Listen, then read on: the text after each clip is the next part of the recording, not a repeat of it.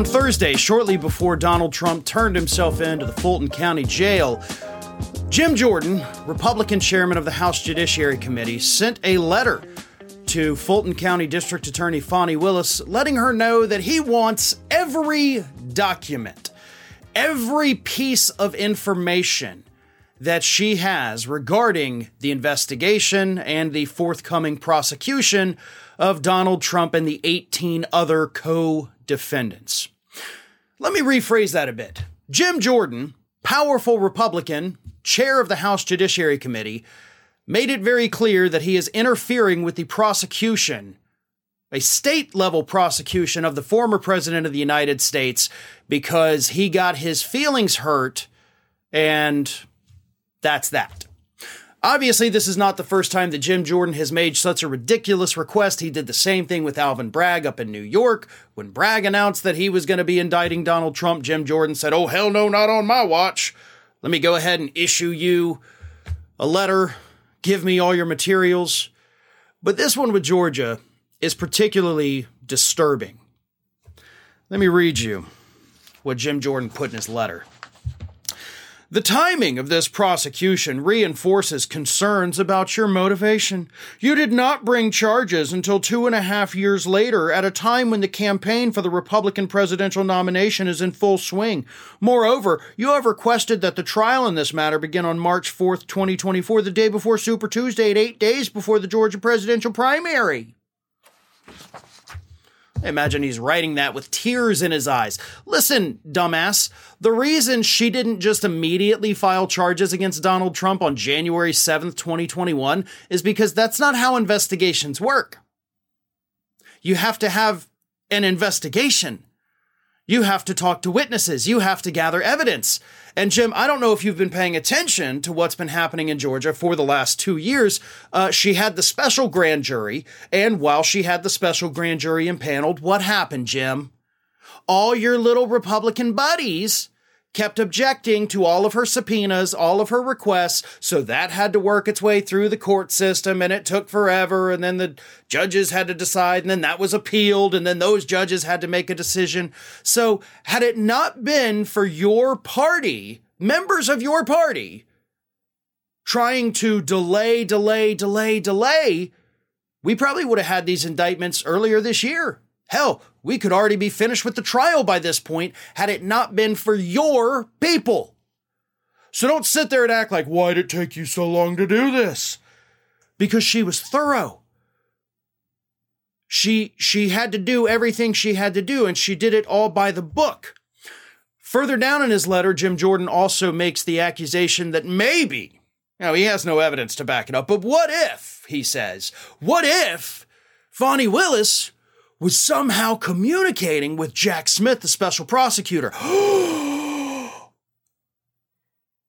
Well, first and foremost, there's no evidence to suggest that. Fani Willis has made it clear she's had no communications with Jack Smith, but let's assume for a second that she did. Okay. So, what's the problem with that? Like, that's the thing. You make this accusation in your letter. You're like, she may have been talking to him, but you don't exactly explain, like, why that's not allowed, right? One prosecutor to another. You're both investigating the same guy. Communication between the two investigations would actually be very common. I'm kind of shocked it didn't happen, right? I mean, you're going after him. I'm going after him. Do we have any evidence that we need to, share with each other? Because that's a thing that can happen, by the way. So why would it be a bad thing? It wouldn't. Jim Jordan's got nothing. But Jim Jordan is actively trying to interfere in this investigation to save Donald Trump's behind and the behinds of those 18 other people, which Jim Jordan probably doesn't care too much about, mainly the Trump thing. But Jim Jordan has abused his power since he got that gavel earlier this year. The letters that he is sending to these prosecutors are an attempt to intimidate them to get them to back off the prosecutions. And therefore, I argue that the Department of Justice itself should open an inquiry into Jim Jordan for obstruction of justice, because that is exactly what these letters are. You are trying to upend state-level prosecutions, which you have no authority over. This is not part of your regular job as a member of Congress. Therefore, obstruction of justice charges should be filed against Jim Jordan.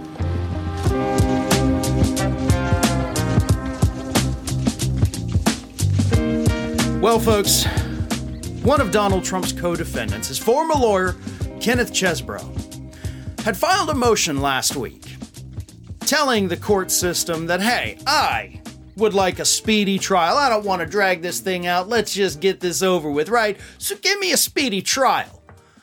And Fani Willis, the Fulton County District Attorney in charge of the trial, said, all right, tough guy. How about October 23rd? Is that soon enough for you, right? 2 months down the road? You ready for that? How speedy is that? And then the judge overseeing the case said, you know what? Do it. The judge granted the motion for Kenneth Chesebro's trial to start on October 23rd. Be careful what you wish for because you just might get it. Now, while all of this was taking place, and Chesebro kind of bit off a little more than he could chew, Fani Willis called his bluff and won, Donald Trump's lawyers looked at this and said, oh, hell no. They started to panic. Trump panicked. They said, oh my God, October 23rd of this year, no way. So they immediately file a motion in court begging the judge, like, can you please not do this? Like, no, we do not want a speedy trial. We want to drag this thing out as long as possible. And so the judge did decide, of course, that, all right, Mr. Chesebro, you're going to come into my court. We're going to start your trial October 23rd. They set the other dates, September 20th. The two sides have to finish sharing all their evidence and information. But it's only going to be Chesebro. They are not going to bring in the other 18 co-defendants, which includes Donald Trump. So Donald Trump doesn't have to worry about his trial just yet. But every single one of those co-defendants, including Trump himself, are going to be watching this trial from start to finish. Every single detail is going to be scrutinized. And here's why. Chesebro, of course, is being prosecuted. One of the charges against him is the overarching RICO charge. Same with everybody else. If they pop him on that RICO charge, that is doom for everybody else. Because that's the point of RICO, right? You get one, you get all of them. So if he is found guilty of that RICO charge, suddenly everybody else, like the scales of justice just tipped and not in your favor after the one conviction that will happen this year. Or the conviction won't happen, right? It depends on what the jury says. But having this first trial go forward in just, actually at this point, less than 2 months from now, yeah, that's going to set the tone. That's going to set the stage. If Chesebro is convicted, if he's convicted of everything, everybody else is screwed. I mean, most likely. Obviously, we can't determine the outcome of the trial before it happens. But every other jury, every other case that comes after that, they're going to look at the initial prosecutions. They're going to look at the initial conviction. And they're going to say, yes, if he did it under RICO, then they all did it under RICO. So that is why Donald Trump is panicking. It's not just that he didn't want to go to trial on October 23rd. He didn't want anybody to go to trial this early. But let me tell you another important thing about this. If there is a conviction of Chesebro on any of the charges, we're going to see some of those 18 other co-defendants immediately start trying to flip. Because they're going to know that the writing is on the wall. They can't fight these charges. If Chesebro can't do it, we can't do it. So everything hinges on what is going to happen in this trial that starts on October 23rd. Chesebro wanted it. He got it. Trump's panicked. I'm sure the other co-defendants are also panicked. Because whatever happens in that trial is going to be a pretty good indicator on what's going to happen in all of the other trials.